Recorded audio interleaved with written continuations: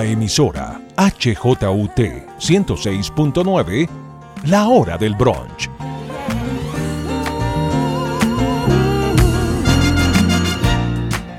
Un encuentro semanal en medio del desencuentro general.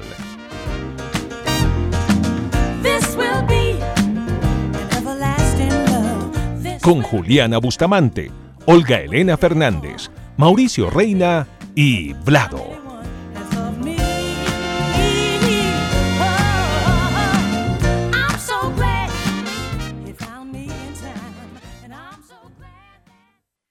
Hola, ¿qué tal? Bienvenidos a una nueva emisión de la Hora del Brunch. En una semana que por fortuna ha resultado menos caótica de lo que algunos pronosticaban. Yo soy Paula, y les agradezco a mis amigos Juliana, Olga Elena, Mauricio y Vlado, por invitarme a participar en este espacio. En esta oportunidad vamos a conversar de la instalación del Congreso, y también comentaremos las medidas tomadas por algunos países para obligar a la gente a vacunarse. Y al final, hablaremos de tecnología. Más concretamente, del papel de la inteligencia artificial en nuestras vidas. De hecho, no les está hablando una persona, esto no lo está leyendo una periodista ni una locutora. Ustedes están oyendo una voz generada por un sofisticado software.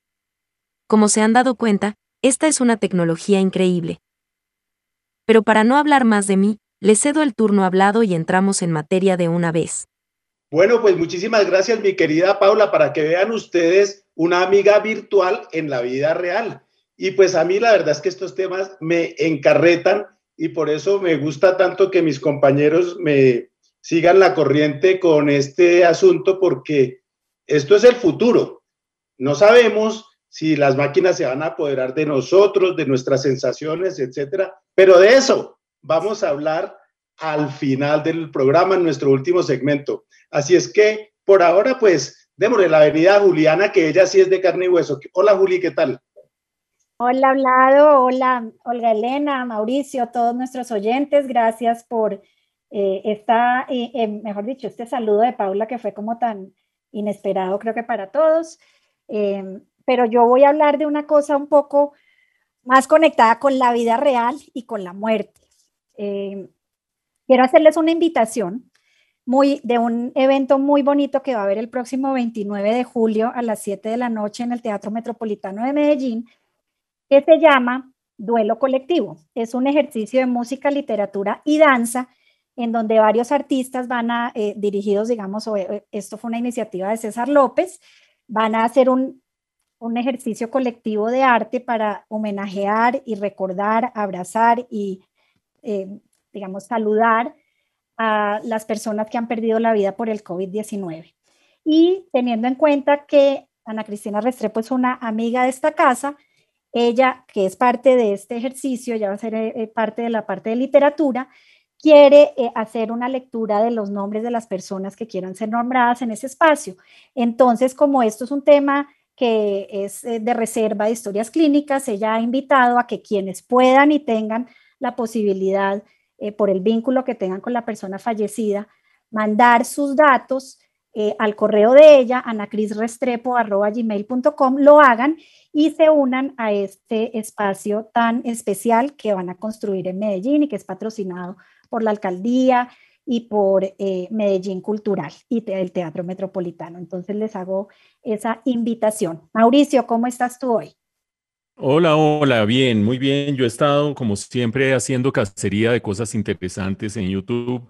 Es mi adicción, buscar cosas interesantes en YouTube. Y hay una que al comienzo no me parecía tan interesante, pero me he ido aficionando mucho y sobre todo la menciono porque tuvo un exabrupto de un tamaño que es fascinante.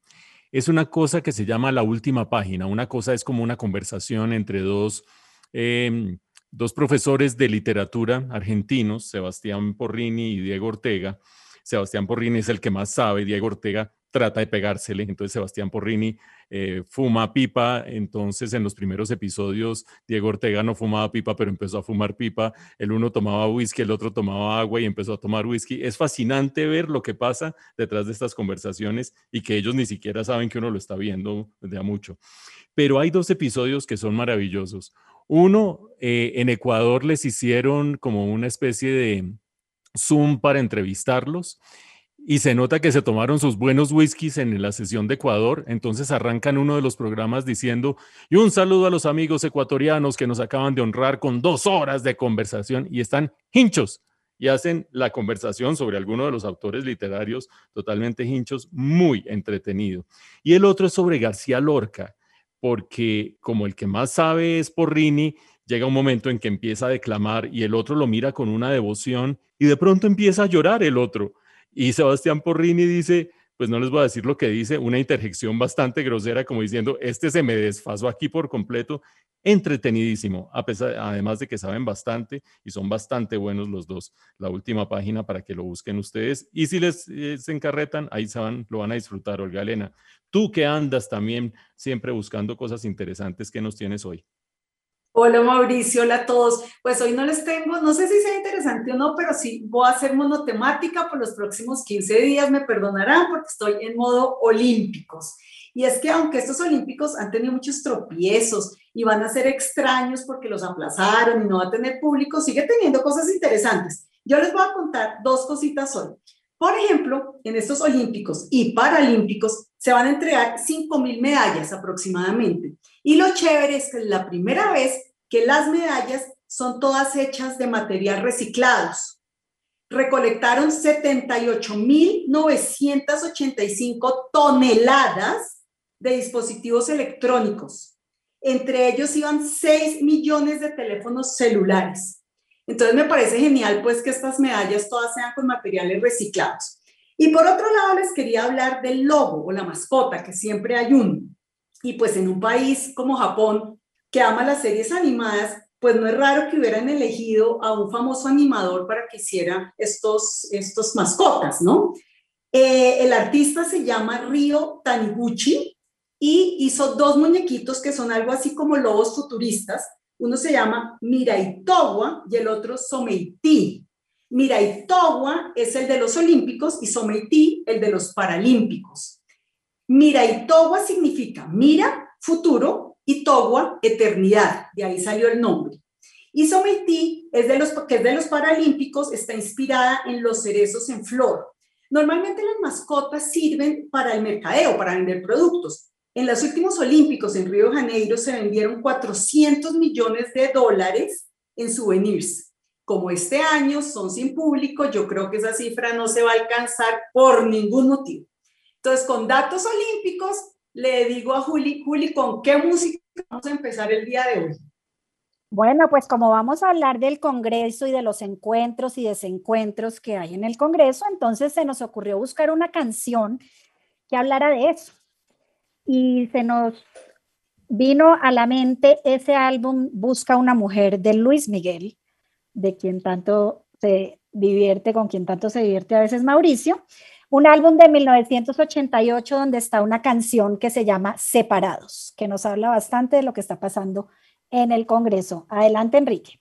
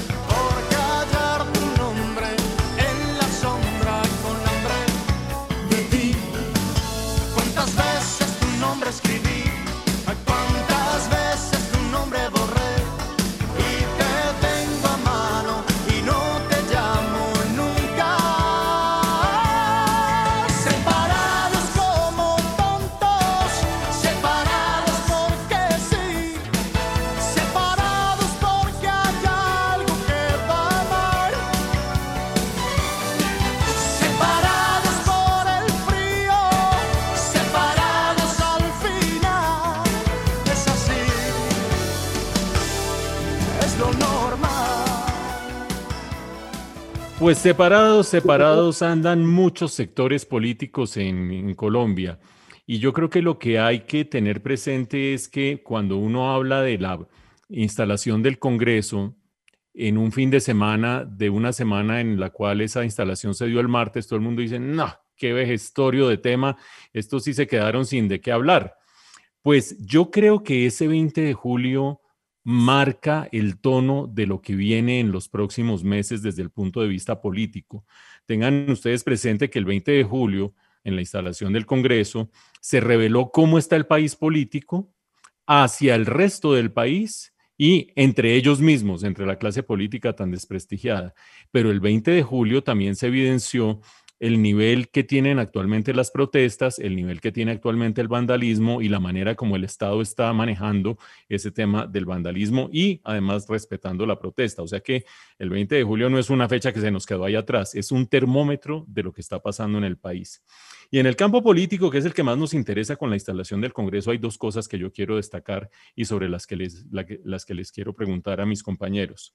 La primera de ellas es que yo pensaba que el gobierno iba a aprovechar esta coyuntura para tratar de convocar a su alrededor fuerzas, pareceres, seguidores, pero me parece que el discurso del presidente Duque fue un discurso esencialmente confrontacional y que ignoró además a la oposición. Y no solo la ignoró en el discurso, sino que la ignoró después del discurso. Resolvió salirse de la sesión antes de que empezaran a las réplicas de la oposición, es decir, francamente despectivo con la oposición. Mientras tanto, la oposición no se quedaba atrás en sus ánimos pendencieros, no faltó quien aprovechó para decir que la fuerza pública son unos asesinos, en pleno recinto del Congreso, gritería, asesinos, asesinos a la fuerza pública. Bueno, por favor, imagínense ustedes el país que quiere salir adelante, qué piensa de ver reflejada la clase política de esa manera. Pero fuera de eso, dentro de la oposición hay una grieta grande, una grieta entre el pacto histórico, que es esencialmente la Colombia humana con algunos que van chupando rueda, y la coalición, no la coalición de los verdes, sino la Alianza Verde, porque la Alianza Verde tiene unos miembros que se tratan de acercar a Gustavo Petro, pero la mayoría de los miembros se trata de alejar de Gustavo Petro. Eso lo hemos visto durante varias semanas y varios meses incluso. Y el martes pasado esa grieta se profundizó porque le correspondía la segunda vicepresidencia del Senado a Gustavo Bolívar. Y a la hora de votar, pues toda la coalición de gobierno votó en blanco, con lo cual derrotó ese nombre. Ese nombre no se podía volver a presentar y cuando todos creían que se iba a bloquear la votación, la Alianza Verde propuso su propio candidato, Iván Name. De esa manera salvó la votación, pero acabó de hundir la posibilidad de Gustavo Bolívar y abrió una grieta más profunda entre la Alianza Verde y la Colombia Humana o el Pacto Histórico. Con este panorama de un gobierno un poco desentendido de la búsqueda de tender puentes con el resto del país político y de una oposición que está claramente fragmentada y dividida, yo les quiero preguntar a mis compañeros, arrancando por Juliana, ¿cómo están viendo el panorama político en adelante? Es decir, si este es la entrada, ¿cómo viene el plato fuerte de aquí a que vayamos para elecciones? Juli, ¿qué te dice a ti todo esto? Pues, a ver, Mauricio, yo lo que leí de todo lo que tú acabas de describir de forma muy completa fue en particular, digamos, esa falta de comprensión del gobierno sobre lo que significa la oposición, sobre lo que significó después de 27 años de la promesa de la Constitución, sacar un estatuto de la oposición que solo se pudo sacar a raíz de los acuerdos de La Habana, y que haya hecho lo que hizo el presidente de dejarlos, mejor dicho, echó su cuento y se fue como si fuera lo que siguiera no tuviera ninguna importancia ni ninguna relevancia. Yo creo que eso puso, digamos, de presente la poca conexión que tiene este gobierno con la idea de la democracia, que además se le llenó la boca hablando de que este país es democrático y que los derechos y que no sé qué, pero hacer eso que hizo es un símbolo muy grande de que no está conectado con la democracia, que no está conectado con esas fórmulas que se plantean desde los acuerdos de paz y desde la propia Constitución para que haya realmente una vivencia democrática. Entonces yo creo que eso es un poco lo que se ve venir. La confrontación dentro de la misma oposición me parece que al final está poniendo un poco más claro qué es lo que hay dentro de la oposición. Dentro de la oposición está el sector de la izquierda y está el sector de centro, que parece que no pudieron llegar a acuerdos y que van a terminar separados, es la impresión que a mí me da. Y entonces vamos a vernos como en la misma situación del 2018. Alguien uribista o de la derecha tratando de manejar este discurso antipetrista, antiizquierda, y en la mitad está la Alianza Verde y los que están en esa situación un poco intermedia, calificados o descalificados de tibios, y yo creo que nos vamos a devolver a esa situación del 2018, que me parece increíble que después de 4 años este sea el resultado de todo esto. Yo pues no veo que haya un verdadero avance en nada, que hayamos aprendido así como mucho, y creo que lo que se viene en las elecciones y en la próxima campaña va a ser un escenario muy parecido al que tuvimos hace 4 años. ¿Tú cómo lo ves, Vlad? Pues mi querida Juli, primero le doy la palabra a Olga Elena para que Olga Elena nos cuente sus puntos de vista y después yo les cuento qué pienso.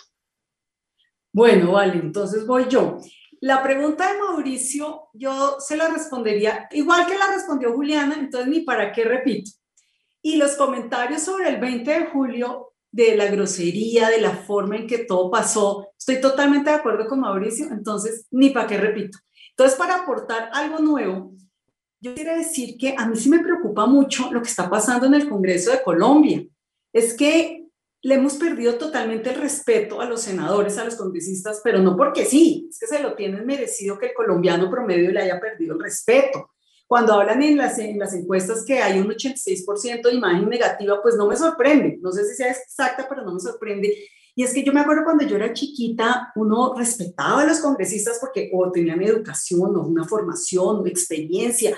Hoy en día llegan personas que no han estudiado, que no tienen ninguna formación, ninguna experiencia, nada, llegan por favores políticos, llegan porque compran la curul, llegan porque son familiares de alguien, ganan mucha plata, que al pueblo eso le molesta, no solo pues porque es el salario, sino porque es el carro, la gasolina, el celular, ni hablemos de los viáticos y lo que pasó durante la pandemia, que sin salir de su casa y sin moverse, todos los meses recibían los 14 millones de pesos de viáticos, un país en crisis, quebrado, en pandemia, y estos descarados diciendo, no, que nos sigan mandando lo de los viáticos, ¿por qué no? Entonces eso me molesta. No se me olvida que el presidente Duque dijo que no había necesidad de pasar el plebiscito anticorrupción, que costó un montón de trabajo conseguir los votos, y cuando finalmente los consiguió, no lo pasen, que yo apenas me posesione me voy a encargar de que se acabe la corrupción. No dejó pasar nada, no hizo la ley, sigue la corrupción rampante. A la gente obviamente le molesta que si todos los colombianos tenemos 20 días de vacaciones al año, ¿por qué los congresistas tienen 4 meses? Entonces la gente pelea, no son 4 meses, es que en teoría en ese tiempo ellos estudian para sacar nuevas leyes, en teoría, pero ¿quiénes lo hacen? Yo creo que 2 o 3. Entonces en realidad tienen 4 meses de vacaciones pagan, eso molesta, ¿no? Queda clarísimo que los congresistas no llegan al Congreso a ayudar al pueblo, sino a pagarle favores de los que le pagaron la campaña. Entonces, si el señor de las gaseosas me pagó la campaña, entonces yo le hago lobby para las gaseosas, y si fue el del fracking, yo hago lobby. Se conocen de un montón de historias personales y de familiares de los congresistas por corrupción o por narcotráfico, nada pasa. O sea, ya llegamos a un punto que a mí sí me parece que algo tiene que pasar, porque es que ya es asco. Qué pena usar la palabra asco, pero es que es lo único que me produce este Congreso.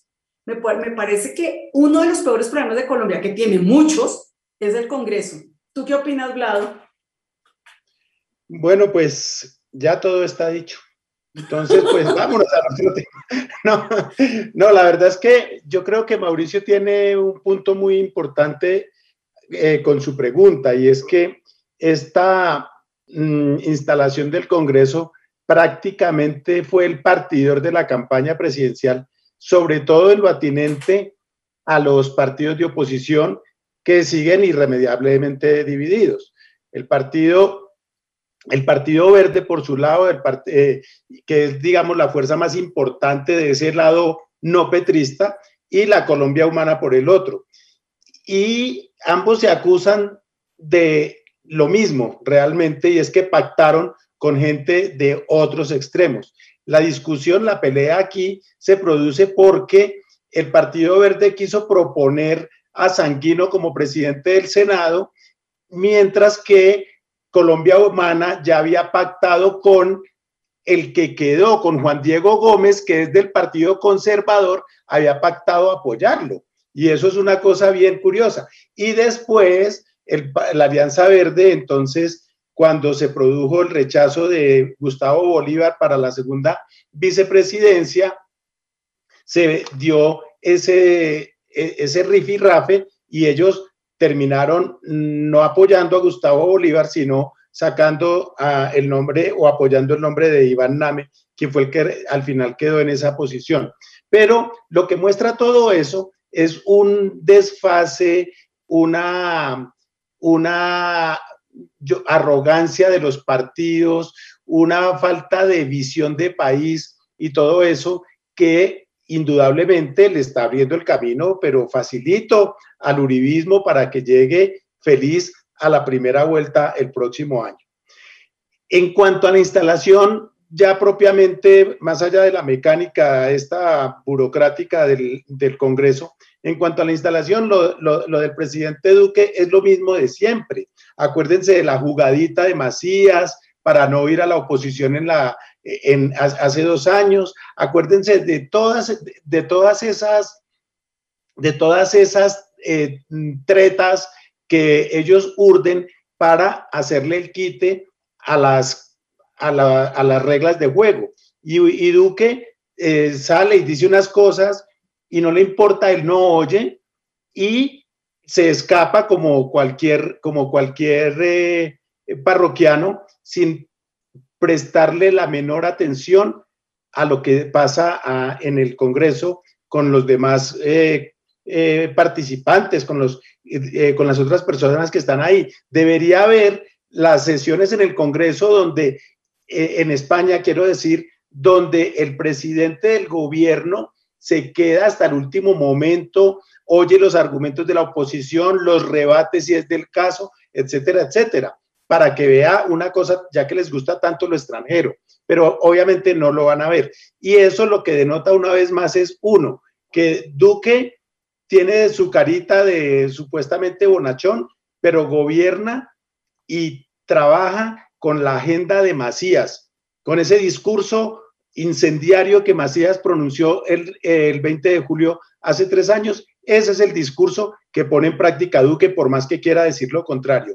Y 2, que en Duque se conjugan 2 factores: la ineptitud, que ya la ha demostrado a lo largo de estos 3 años, más la arrogancia, más esa soberbia que se gasta y que obviamente lo tiene convertido en la calaña de pésimo presidente que tenemos. Yo creo que pues con eso los dejo y más bien los invito a que, no sé, me dice mi querida Juli que tiene algo que agregar aquí, una interpelación. A ver, Juli, cuéntame. No, pues simplemente un poco pensando en lo que tú estás diciendo de lo que hizo Duque, también es un mensaje bastante feo saber que cuando él se fue pues al desfile militar, ¿no? En esta situación como tan delicada con el tema de policía militar, dejar hablando a la oposición sin él para irse al desfile militar, creo que simbólicamente también es bastante feo. Pero pues yo lo que quisiera pensar, que me preocupa ver que no está pasando, es cuál es la alternativa que van a proponer todas estas personas que han salido a la calle a protestar pacíficamente, la gente que ha hecho, digamos, reclamos justos y legítimos. ¿Qué va a pasar políticamente con ellos? No estamos viendo nada. Entonces, ojalá no se pierda todo lo que ha pasado y todo el dolor y toda la violencia que ha pasado para que nos sigamos repitiendo. Era básicamente eso. Ok, muy bien. Pues no siento más y no habiendo más opiniones, Vámonos a otro tema que también sigue siendo doloroso a pesar de que ha habido unos avances, y es lo que tiene que ver con las vacunas.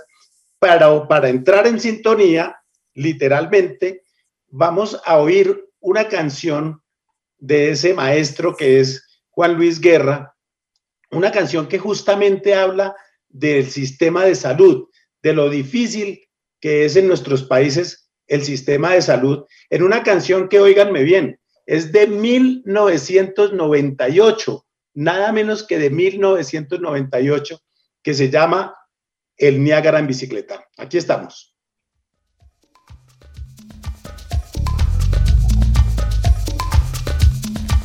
Me di una sirimba un domingo en la mañana cuando menos lo pensaba.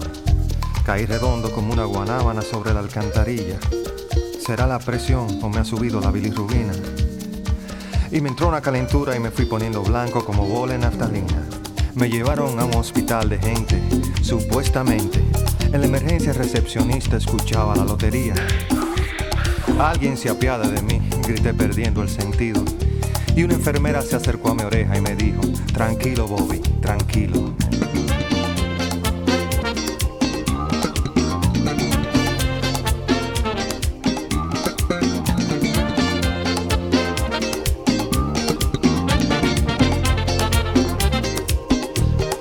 Me acarició con sus manos de Bengay y me dijo: ¿qué le pasa, atleta?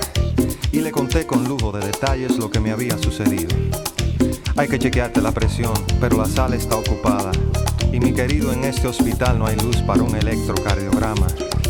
Abrí los ojos como luna llena y me agarré la cabeza. Porque es muy duro pasar el Niágara en bicicleta. No me digan que los médicos se fueron. No me digan que no tienen anestesia. No me digan que el alcohol se lo bebieron. Y que el hilo de coser fue bordado en un mantel. No me digan que las pinzas se perdieron. Que el estetoscopio está de fiesta. Que los rayos X se fundieron. Y que el suero ya se usó para endulzar el café.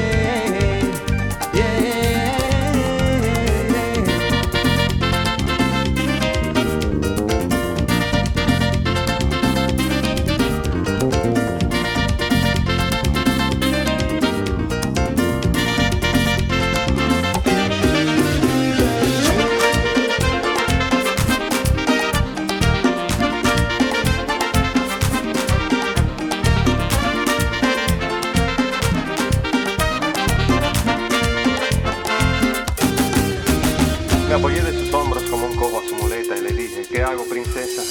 Y en un papel de receta me escribió muy dulcemente: lo siento, atleta. Me acarició con sus manos de Bengay y siguió su destino. Y oí claramente cuando dijo a otro paciente: tranquilo, Bobby, tranquilo. Bajé los ojos a media asta y me agarré la cabeza. Porque es muy duro pasar el Niágara en bicicleta. No me digan que los médicos se fueron. No me digan que no tienen anestesia. Bueno, pues mientras sonaba la canción, mis compañeros nos estaban contando que pasar el Niágara en bicicleta es una expresión que usan en el Caribe para decir que superaron algo difícil, que pudieron salir de algo difícil. Yo no tenía ni idea de esa expresión y por eso no sabía por qué la canción se llamaba así, pero qué chévere saber la expresión, porque es que eso es justamente lo que estamos llegando en este momento, a ver si logramos pasar el Niágara en bicicleta, o sea, salir del problema del COVID y de todo lo que ha causado esta pandemia. A raíz de eso, esta semana que pasa, el presidente de Francia, Emmanuel Macron, dijo, palabras textuales: estoy cansado de sacrificar mi vida, mi tiempo y mi libertad porque algunas personas se niegan a vacunarse. Ya no más. Que ellos se queden en casa. ¿Por qué nos tenemos que quedar en casa? Nosotros, los que sí nos vacunamos, los que sí cumplimos, los que nos ponemos el tapabocas, los que sí creemos en esto, pues ya no más. De ahora en adelante, el que no se ha vacunado, ok, está en todo su derecho el que no se vacune, pero no puede entrar a restaurantes, a cafés, a museos, no puede montar en avión, en tren, y fuera de eso las pruebas PCR ya las van a tener que pagar, no van a ser gratis. Entonces, quienes tienen el sentido cívico de vacunarse, pues que sean los premiados y no los que no creen en la ciencia ni la ilustración. 14,000 personas salieron a protestar, que eso era el colmo, que les privaron de sus libertades y todos los noticieros y periódicos tomaron la foto de los que peleaban y salían a marchar. Y yo me hacía una pregunta, 14.000 personas en un país de 65 millones de habitantes no es nada. Claro, en la foto salen muchos, pero eso en realidad no es nada.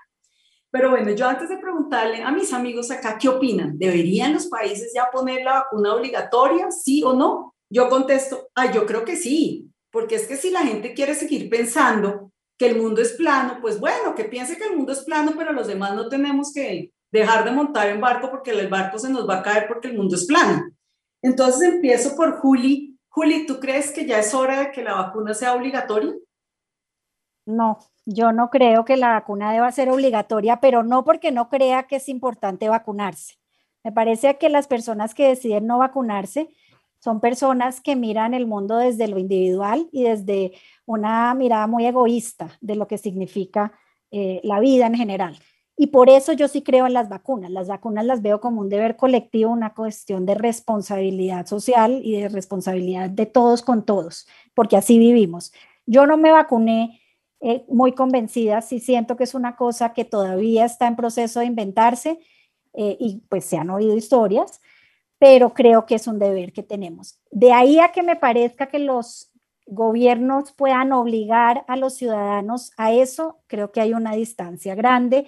Yo creo que la obligación de los gobiernos debe ser insistir en la pedagogía, en educar sobre ese valor de lo colectivo, sobre el tema de la responsabilidad por el otro, y que haya una libertad de decisión con una información confiable que reciban las personas. En el caso nuestro, y no me refiero a Francia, en ese momento pensando en Colombia, creo que sí es difícil que haya confianza en la información cuando hay tanta desconfianza en el poder público.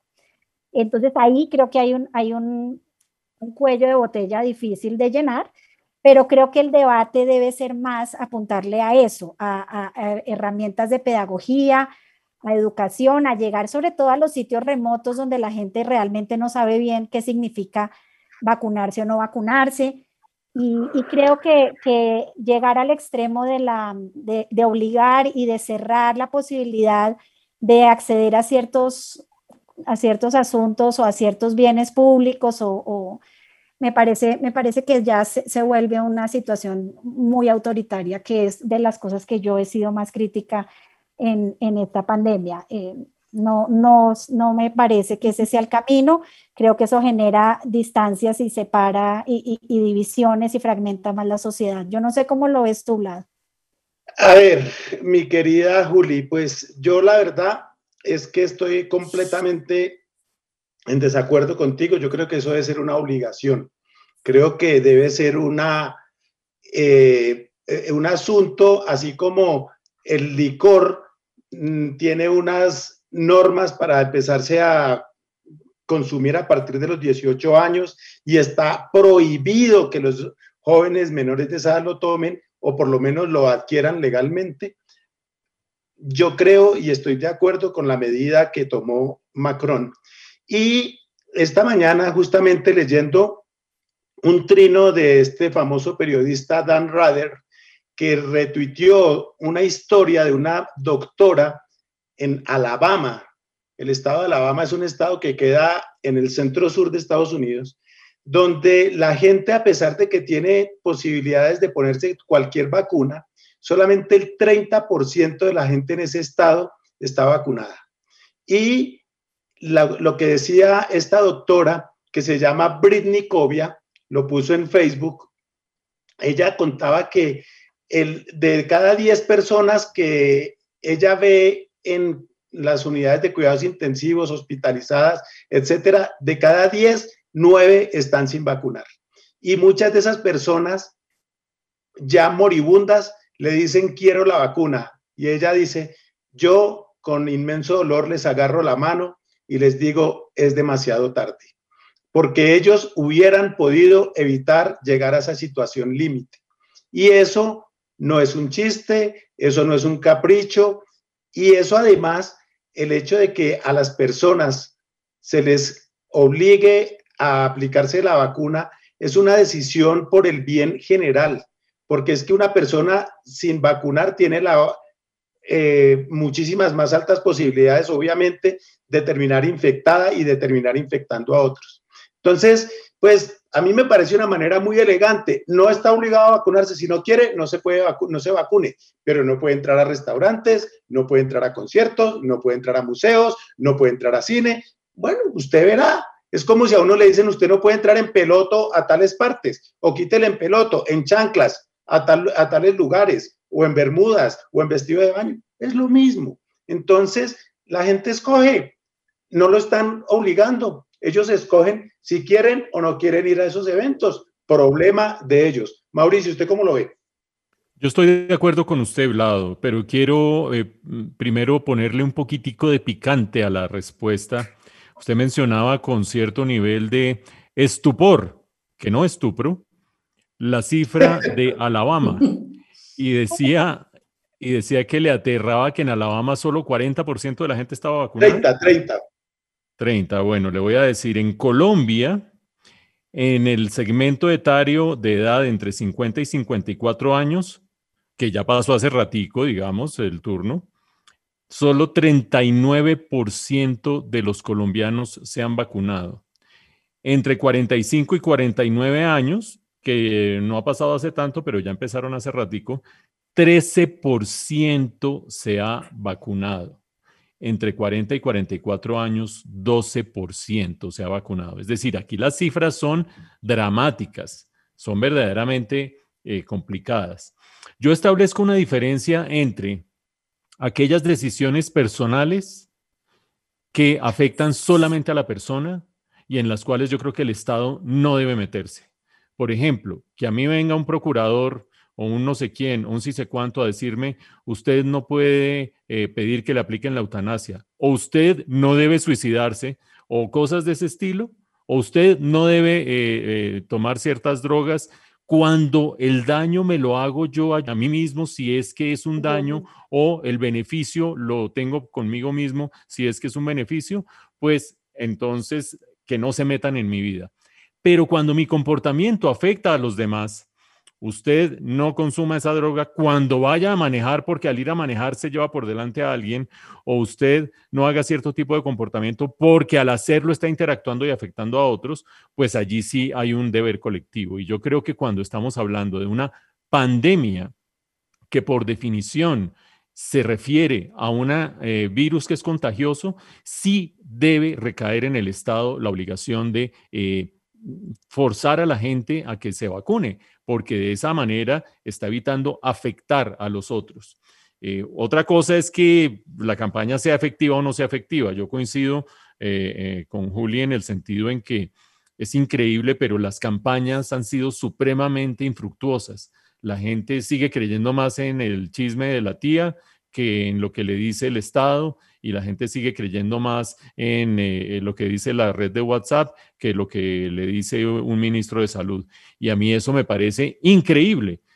Dicho sea de paso, y con esto quiero ya dejar sentada mi posición, dicho sea de paso, creo yo que no está claro para la gente los porcentajes. No, que es que de pronto hay un riesgo de trombo. Listo, ¿de qué porcentaje? De tanto. Bueno, ¿y cuál es el porcentaje de riesgo de que usted se muera si no se vacuna? De tanto más. Listo, esos son los dos números que hay que comparar. No le meta más misterio y decida qué es lo que va a hacer.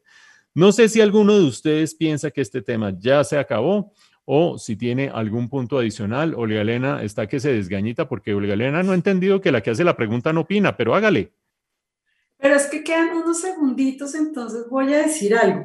A mí lo que más me parece más irónico de todo esto, una típica colombianada. Claro que está pasando en todo el mundo, pero esto es una colombianada, es que si no hay vacunas, no, qué horror, el gobierno no trae vacunas, qué horror. Y cuando finalmente hay vacunas, no, yo no me quiero vacunar porque mejor tomo agüita de ello, no sé qué. Si no hubiera vacunas y si siguiéramos más tarde de lo que ya vamos, estoy seguro que la gente estaría diciendo, qué horror, yo me quiero vacunar, pero como no hay vacunas, entonces me da una risa al doble rasero. Tú, Juli, también con la mano levantada.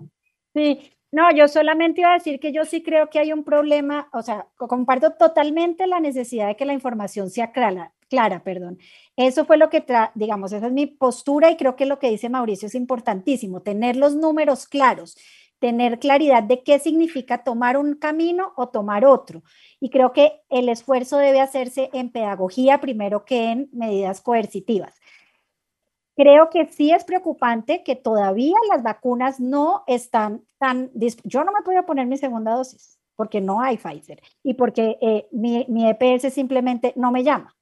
Entonces, a mí me parece que sí hay unas situaciones difíciles que tiene que enfrentar el sistema de salud también, porque tampoco es que el que no se ha vacunado todo sea porque no quiere vacunarse.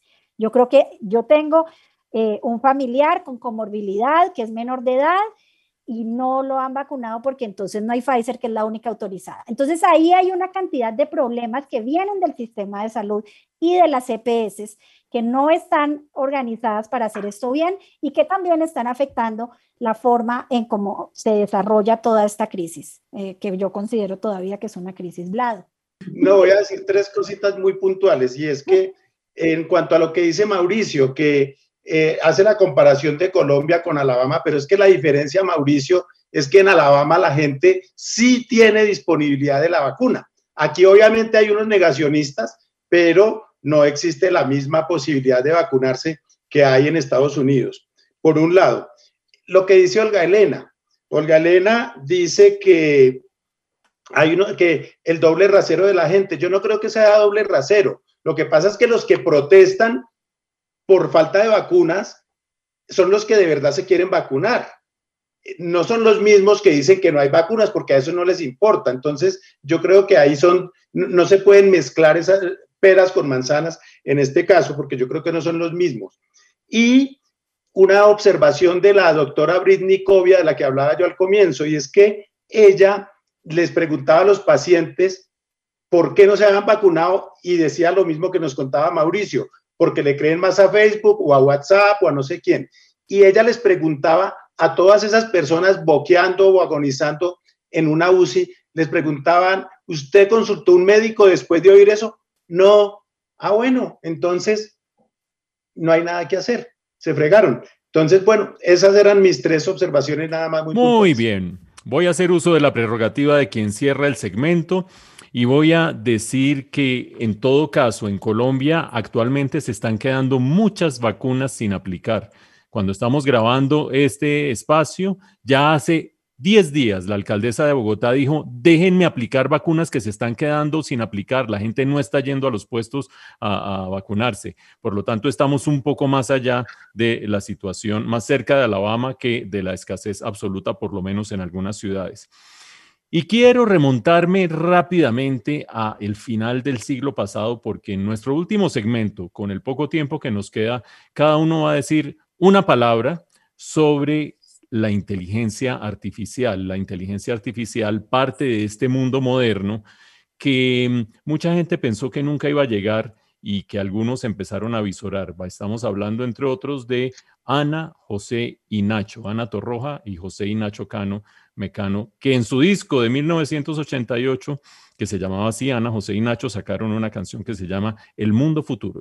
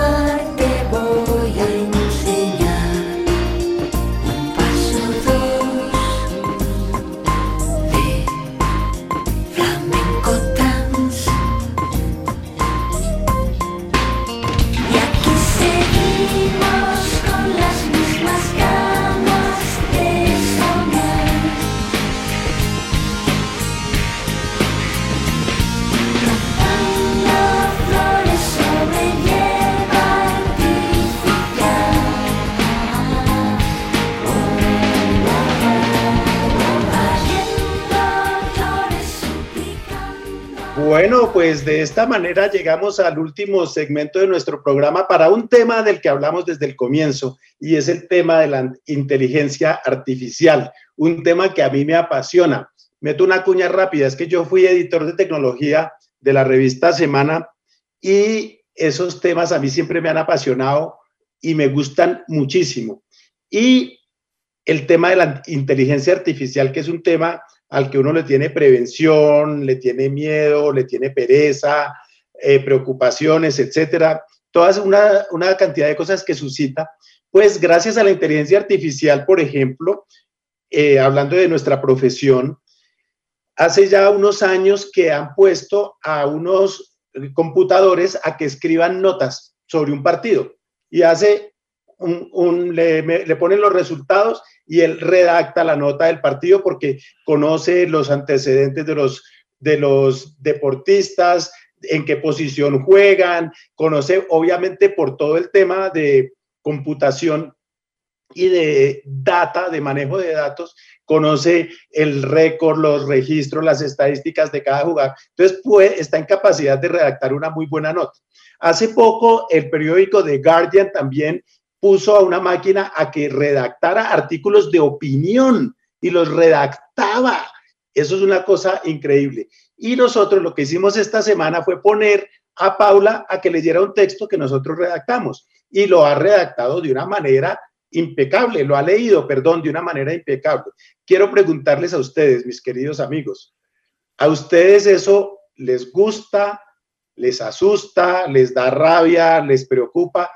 A mí me parece, y digo de una vez, me parece que es el futuro y que habrá algunas cosas que corregir, otras cosas que dan algo de preocupación, pero a mí me parece muy interesante. Entonces, pues, quiero arrancar por Mauricio. A ver, Mauricio, ¿qué me dice? Porque Mauricio, yo con él, en el año 96 hicimos un curso juntos de Internet y desde esa época sé que a él le interesan estos temas. Vladito, una respuesta filosófica y una respuesta práctica. En el ámbito filosófico, yo creo que las máquinas nunca podrán igualar a los humanos. Van a carecer de una serie de rasgos, no solamente la intuición, la capacidad de colegir, etcétera, etcétera, sino también cosas que son fundamentales para la vida, como la empatía y cosas de ese estilo. Eso en lo filosófico. En lo práctico le voy a decir algo. Cada vez conozco más humanos que me decepcionan de tal manera por los salvajes, insensatos, animales, falta de empatía, etcétera, etcétera.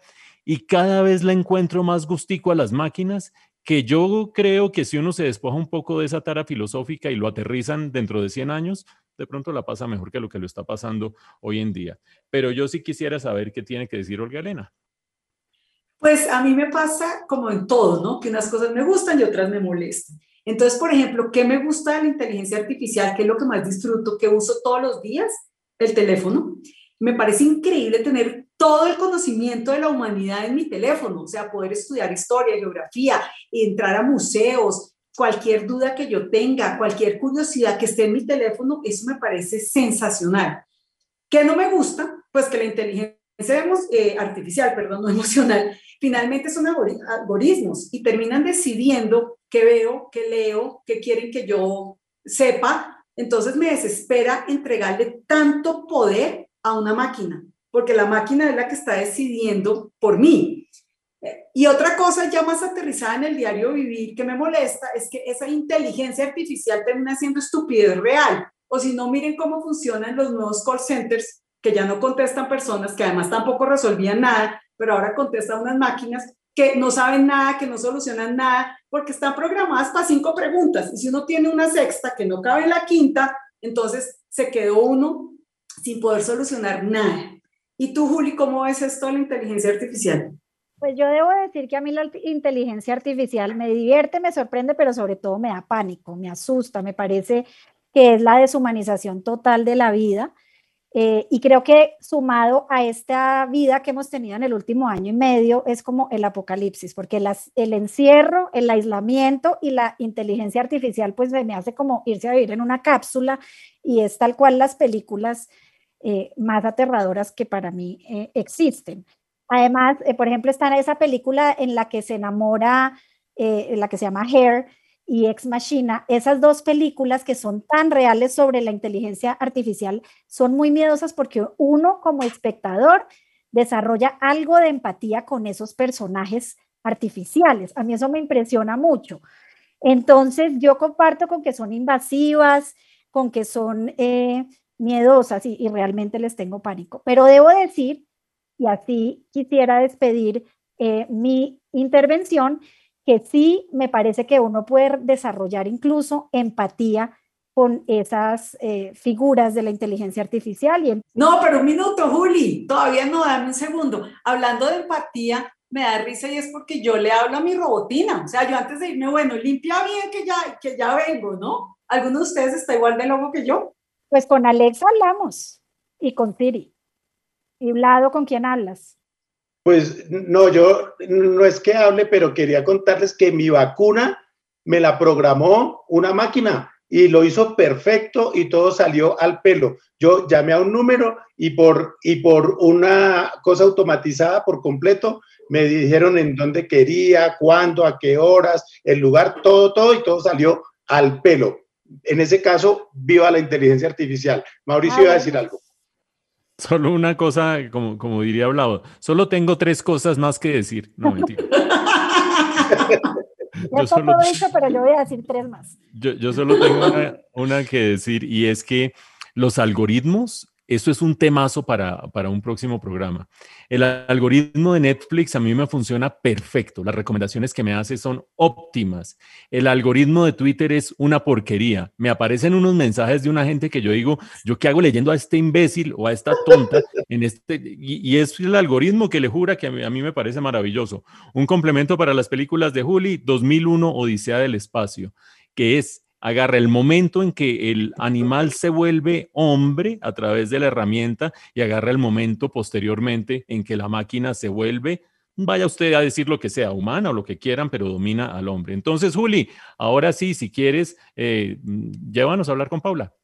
Pues sí, Paula, de verdad a mí me cayó bien Paula y como les digo, yo creo que uno puede terminar teniendo algún tipo de sentimiento empático con estas nuevas figuras. Y bueno, Paula, gracias por acompañarnos hoy. ¿Qué tienes? Esperamos que vuelvas y bueno, ¿cómo nos despides? Eres muy amable, Juli, tú también me simpatizas. En todo caso, no pierdan de vista que la inteligencia artificial llegó para quedarse. Muchas gracias por invitarme a participar en este espacio y nos vemos en una próxima oportunidad. Recuerden que también pueden escucharnos los domingos, a la 1 p.m., en la emisora de la HJUT 106.9 FM. Hasta la próxima.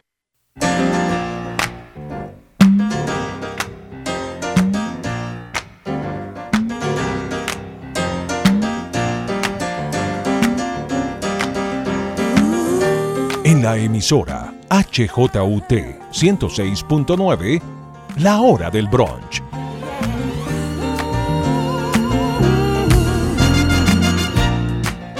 Un encuentro semanal en medio del desencuentro general.